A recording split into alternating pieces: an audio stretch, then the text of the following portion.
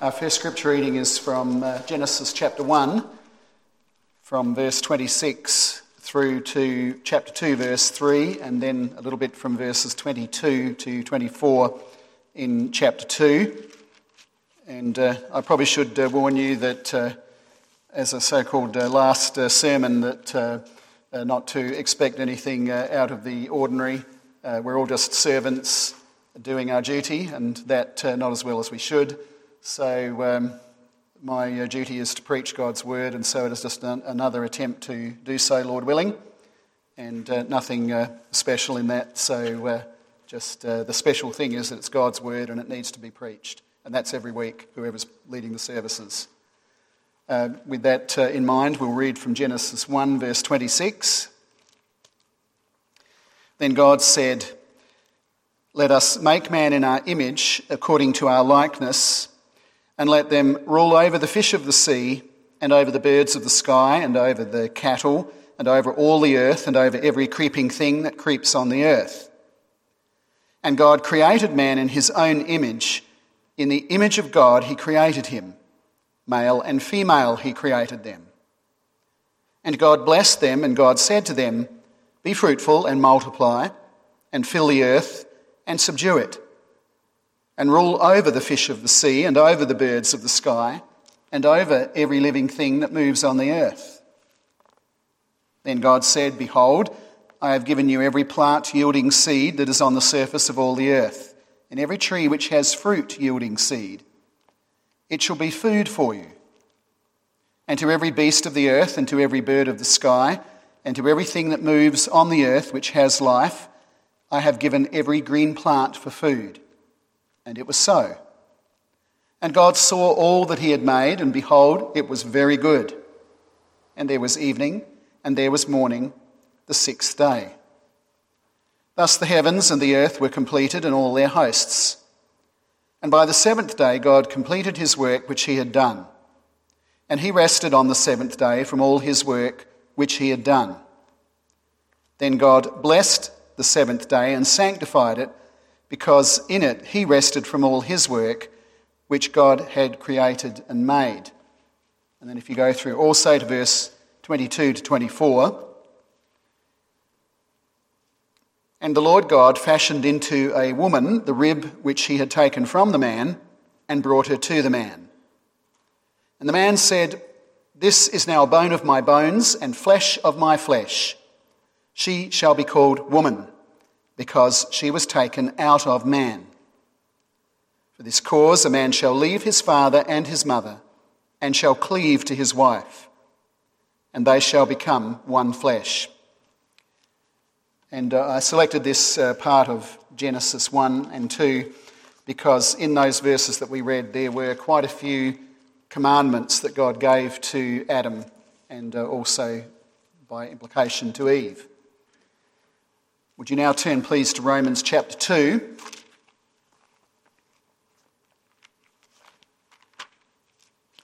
Romans 2 I'll read verses 12 to 16. It's the text for the sermon. And then after that from the Westminster Confession, chapter 19, articles 1 and 2. Romans 2 from verse 12. "For all who have sinned without the law will also perish without the law, and all who have sinned under the law will be judged by the law. For not the hearers of the law are just before God, but the doers of the law will be justified. For when Gentiles who do not have the law do instinctively the things of the law, these, not having the law, are a law to themselves. In that they show the work of the law written in their hearts, their conscience bearing witness, and their thoughts alternately accusing or else defending them. On the day when, according to my gospel, God will judge the secrets of men through Christ Jesus." And then if you look in your bulletin, you'll find a copy of chapter 19, Westminster Confession, chapter 19, articles 1 and 2.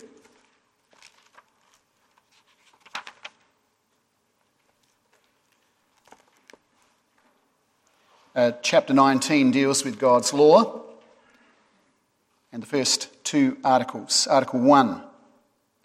God gave to Adam a law as a covenant of works, by which he bound him and all his posterity to personal, entire, exact, and perpetual obedience, promised life upon the fulfilling, and threatened death upon the breach of it, and endued him with power and ability to keep it. And then Article 2. This law, after his fall, continued to be a perfect rule of righteousness, and as such was delivered by God upon Mount Sinai in 10 commandments, and written in 2 tables, the 4 first commandments containing our duty towards God, and the other 6, our duty to man. Let us pray.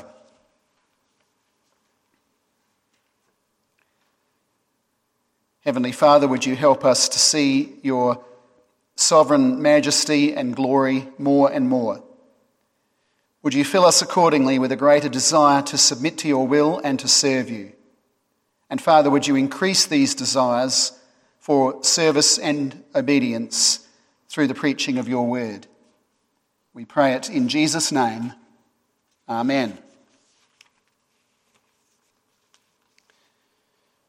Covenant people of God, when we think of, when you hear the term Arminianism or Arminian, I wonder if you think very much about that. I know that sometimes I'm surprised at how members of our churches don't seem to recall very much about Arminianism, despite the fact that we have an entire confession on the subject, the Canons of Dort, but they too seem not always to be very well known, at least in that kind of detail. But if we do think anything about Arminianism, probably there's one of a couple of ideas that spring into our heads. One of those might be those who emphasise free will. When it comes to becoming a Christian, they emphasise man's free will in making that choice to be a Christian, or they emphasise man's free will in continuing to live as a Christian.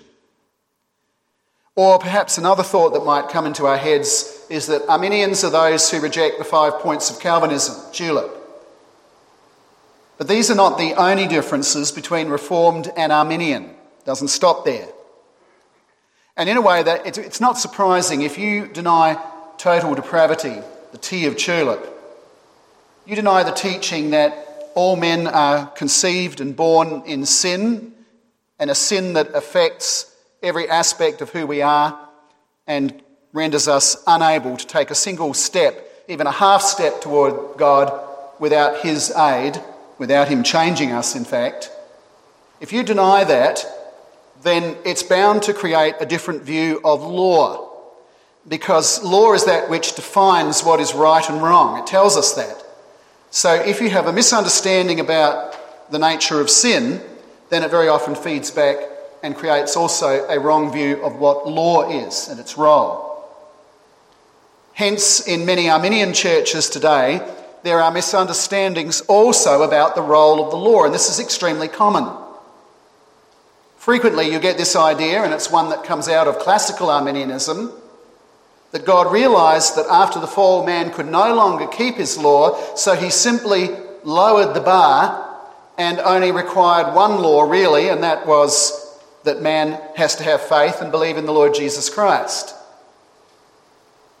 Or a related idea, that the various laws that God gives in the Old Testament especially, including the 10 Commandments, that this has been replaced simply by love. Now that Christ has come, we're no longer under the law. That's the way the argument goes. We just have to love. You also find in Arminian churches very, very commonly practical denials of the ongoing validity of particular Old Testament commandments, such as, for example, and this is very common as well, the 4th commandment.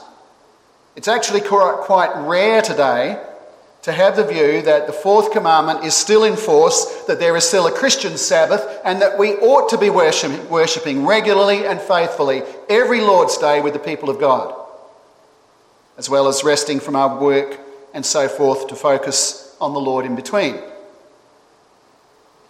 The 19th chapter of the Westminster looks at some of these issues. It looks at the ongoing relevance of God's law as you go from the time before the fall to the time after. And if there is one main point in these first two articles, it is this, and that is the fact that the law of God has not changed essentially. It has not changed essentially as you go from the time before the fall, going right back to Genesis 1, right through to the present day. And we see this in the text as the text considers the role of law in God's judgment of the wicked. We look at that under three headings. First of all, some general principles of judgment. Secondly, judgment of the Jews. And thirdly, judgment of the Gentiles.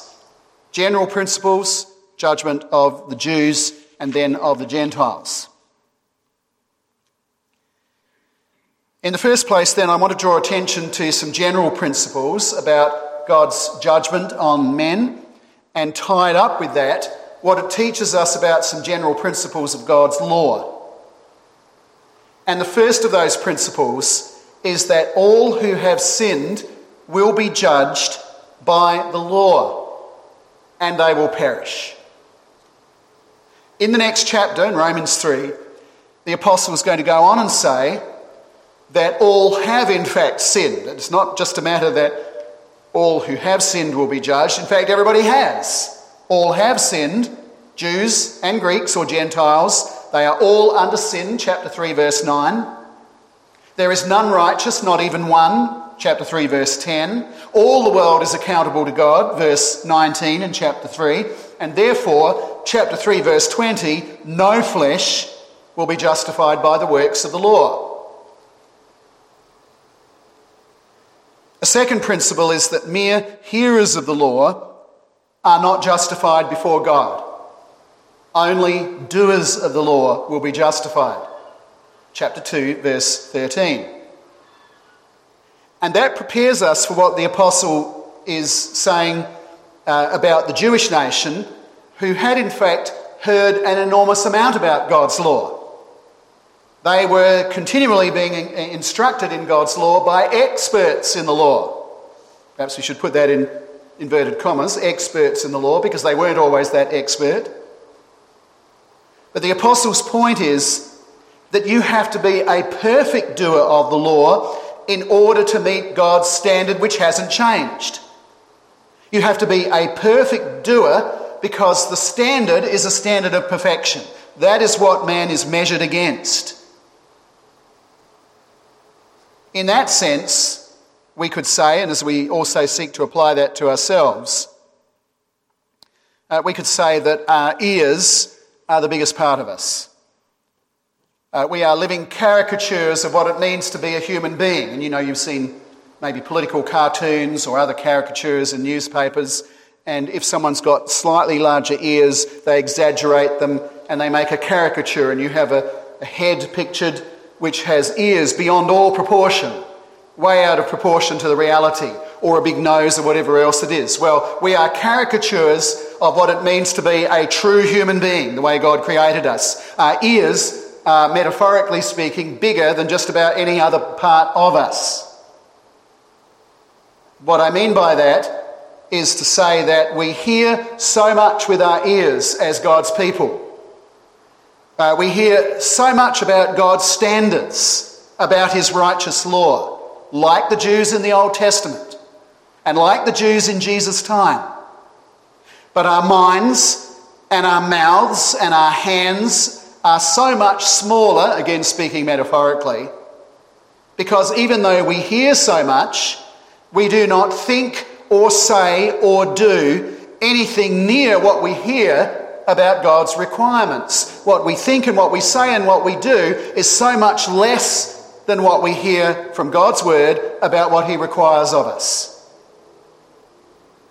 And this is true with every law that God gives. It's true of all of them together, and it's true of them individually.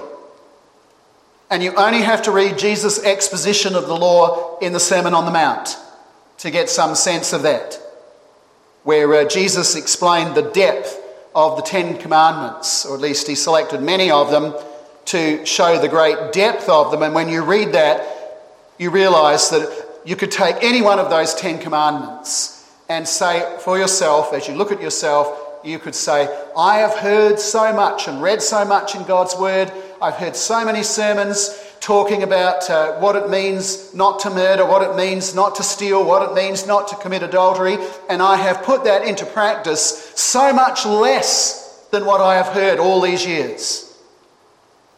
So even if God only picked one of the 10 commandments and said, this is my standard, this is what I'm going to judge you against on the day of judgment, if it was a matter of our works and our obedience to that law, we would fail miserably.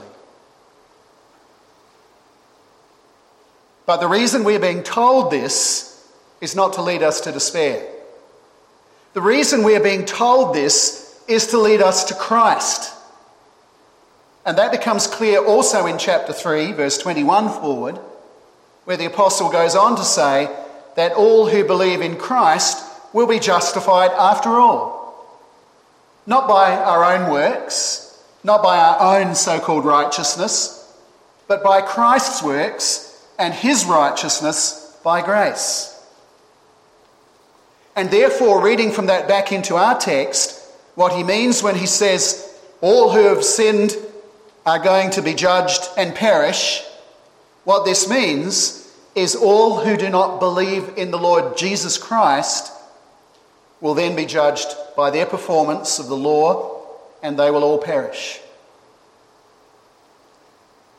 This is really a part of the purpose for which God gave his law. To show us the truth of this warning in chapter 2, verses 12 and 13, that if you're just a mere hearer, you are going to perish. To teach us and drum that home so that we then seek the Lord Jesus Christ and his redemption, so that we see our need of him.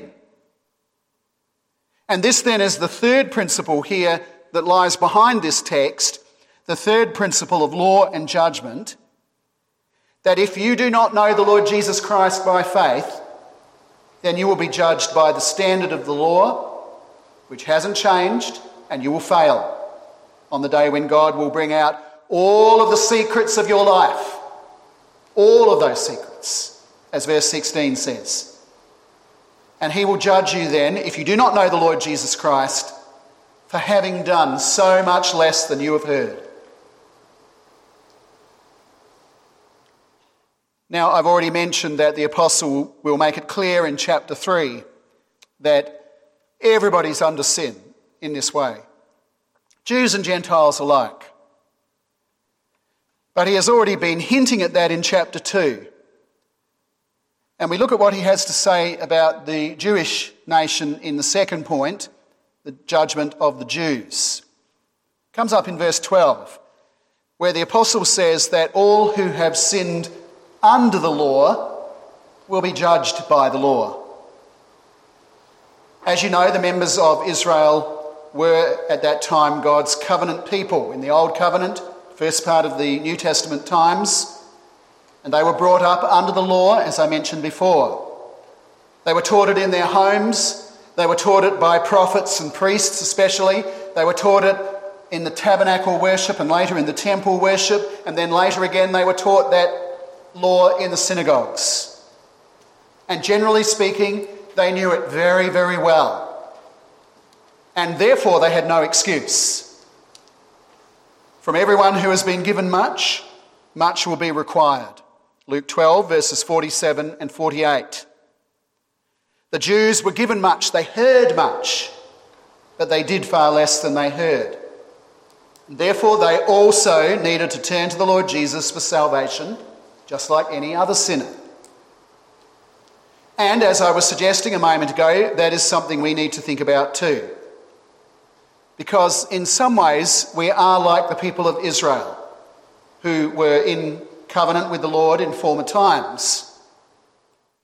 For we also are very well acquainted with God's law. Indeed, in the New Testament, we have those deeper explanations of the law, such as the Sermon on the Mount, which I mentioned a moment ago as well. Not only so, but we are also very well acquainted with God's covenant promises. And in the New Testament, which we accept and which we also have preaching about, and we read the New Testament as well as the Old and study it, in the New Testament, we see how all of those covenant promises are fulfilled in the Lord Jesus Christ. We know the gospel extremely well. And we know the vital importance of believing in the Son of God as our Lord and Saviour. And in that respect, we have heard more than the Jews of the Old Testament or the early New Testament. But still, despite that fact, we do far less than we hear, far less than we should. And so if we are given more, as we have been, then more is required of us. And the more you think about that and the implications of that, how much more we've been given in this time from the study of God's Word, and centuries of studying that God's Word, and we bear the fruits of that. We have all that the Reformers did and so on, the Church Fathers. We have all that at our fingertips today, and you can find it all on your computer. There's so much we know, more than previous generations, and so little that we do out of what we know. And so if anybody ought to know this truth, the need of the Lord Jesus Christ, it ought to be us when we learn so much and see how little we actually put into practice what we learn. How much more we're given, how much more is required of us, how much more we should see the need of the Lord Jesus. Well, as to the Gentiles, verse 12 also has something to say before the apostle reaches his conclusion in chapter 3, our third and final point, judgment of the Gentiles. Also in verse 12, all who have sinned without the law will also perish without the law. Now, at first sight, this might seem unfair. How can Gentiles be held accountable if they don't have the law of God? If they never received a copy of the Old Testament, let alone the New Testament? If as a parent you have a child that maybe you ask them or tell them that they have to do a certain task, and you come back and the task is not done, and the child starts to get a little bit of a reprimand for that, and the child says, I didn't hear you. Then you might be a little bit more lenient if you believe them. Sometimes perhaps you don't believe them, but if you believe them, you might be a little more lenient. You might, well, they didn't know. How can I hold them accountable if they didn't actually know? That doesn't seem fair. How can God hold the Gentiles accountable? Verses 14 to 16 explain that to us. Where we read in verse 14 that Gentiles, to some extent, do instinctively the things of the law. For example, they know that it's wrong to murder. They know it's wrong to steal, to lie, to commit adultery. Their conscience often troubles them when they do these things, even when they're in the business of telling themselves that there is no right or wrong. Nevertheless, they often feel guilty when they do these things until they harden their conscience. Or at times, on the other side of the coin, if they manage to resist temptation in some of these areas, they might think, well, I give myself a little pat on the back for that. I feel good about myself. I have a sense of relief that I didn't do what I was tempted to do. And they show thereby that the work of the law is written on their hearts and their conscience testifies to that. Westminster Chapter 19, Article 1 gives us some background to this. It explains how God gave Adam law. And that's why I selected those verses in Genesis that we read at the start. The command to rule the world, tend the garden, to marry and to multiply, to observe the Sabbath, and to refrain from eating the fruit of the tree of the knowledge of good and evil.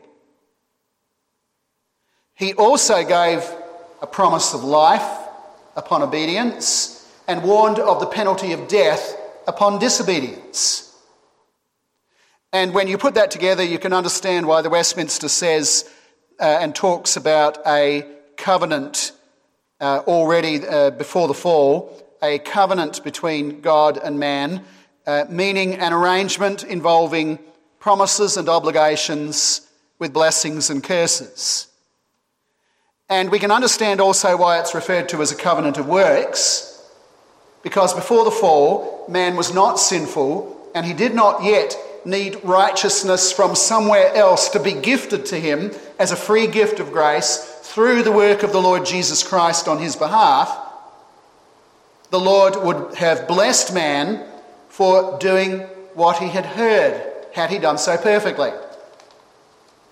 And moreover, God gave Adam the ability to do just that. After he sinned, though, he needed a covenant of grace in which sinners received their righteousness from somewhere else because they did not have it and could not find it in themselves. They receive it from the Lord Jesus Christ because we're no longer able to do the law perfectly.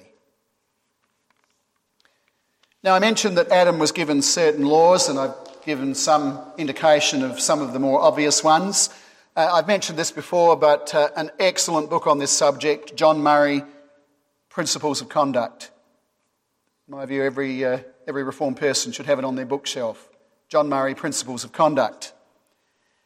And it shows how the Ten Commandments were there in seed form right from the beginning. But we don't need to assume that Adam was given only law in a verbal form. It was also written on Adam's heart. And it was passed on to his descendants, as the Westminster says in Article 1 here. So that all men, both Jews and Gentiles, have this work of the law written on their hearts even to this day. Some, in addition to that, read it in the Bible, and they have more detail given in it, and more examples of how it works, and what happens, and what God does when his people break that law, and so forth. We're given a lot more information about that in the Bible, but some of the basics of it are written on the heart of every man. Even those who never see a Bible, they still have enough written on their hearts to hold them to account on the day of judgment, and enough to condemn them on the day of judgment with perfect justice on God's part. And Romans 2:16 refers to that day. This also shows the error of classical Arminianism, this idea that the Lord somehow lowered the bar and no longer required of man this perfect standard. But no, the law hasn't changed. It is still the perfect rule of righteousness, as summed up in the Ten Commandments. What has changed since the fall is not the law in essence, it is man. Man has changed. And so the Ten Commandments, though they haven't changed, they have taken on added purposes in a fallen world. The added purpose of the law being used to show us our need of the Lord Jesus Christ, because fallen man has changed and he needs righteousness from somewhere else. To show us also how to express gratitude for the free gift of salvation, which the elect receive after the fall. The rule of gratitude, as we call it, and to restrain evil in society, because after the fall, where the societies are made up of sinners, society needs restraint. So again, the main application of this is that sinners need the Lord Jesus Christ. You need the Lord Jesus Christ. Christians need him as much as anybody else. Leading a good Christian life is not going to save you. Your considerable knowledge, and it is considerable, your considerable knowledge of the law, both through what you read in the scripture and what is written on your heart, shows you all the more how you have failed to act on what you know. Think how many times your conscience has troubled you during your life. Perhaps you have forgotten many of those occasions. But you're probably aware, if you think back on your life, that there have been many times when you have had a troubled conscience. Sensitised as your conscience is by your knowledge of the law from the Scripture, along with what's written on your heart. And so you should know, we should all know this very, very clearly as Christian people, that we only have one hope, as I mentioned before. And I said there's nothing special about this sermon this afternoon, and I meant it. I'm not intending to give some special message that isn't in other sermons, but if I would leave any last thought, and not that I'm going to, but if I would, it would be this: that we only have this one hope, and we should know it better than anybody else. And that hope is the Lord Jesus Christ. Amen. Let us pray.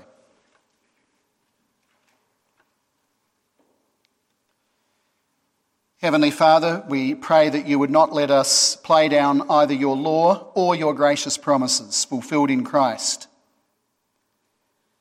Father, we pray that rather we would love both, that you would teach us to love both gracious promises and also law. Would you use your law, both that which is inscripturated and also that which is written on our hearts and reflected in our conscience, to remind us constantly of our need of the Lord Jesus Christ for our forgiveness and salvation. And would you also use that law to remind us and to teach us of the way in which you would have us respond to that gift of salvation, the response of grateful obedience. And Father, we pray that you might cause us to grow in these things as well. We pray it in Jesus' name. Amen.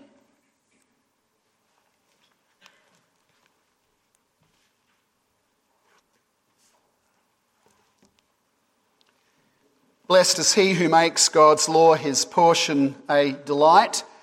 So you see in this psalm that it's certainly not, it never has been a kind of legalism in Scripture that expects just obedience out of terror of getting into trouble. But always there has been this idea that God's word, including his law, should be our delight. And when it is our delight, it is not a heavy burden for us to strive for obedience. So, Psalter hymnal number 1, we'll stand to sing, and would you please remain standing afterwards for the blessing and doxology. Number 1.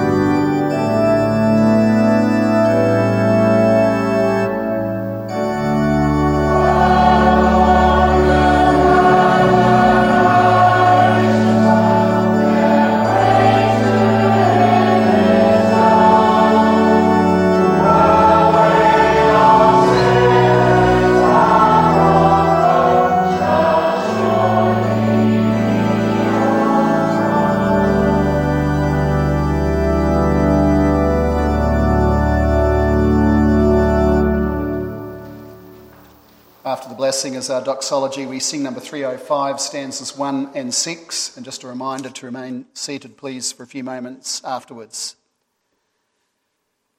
The grace of the Lord Jesus Christ and the love of God and the fellowship of the Holy Spirit be with you all. Amen.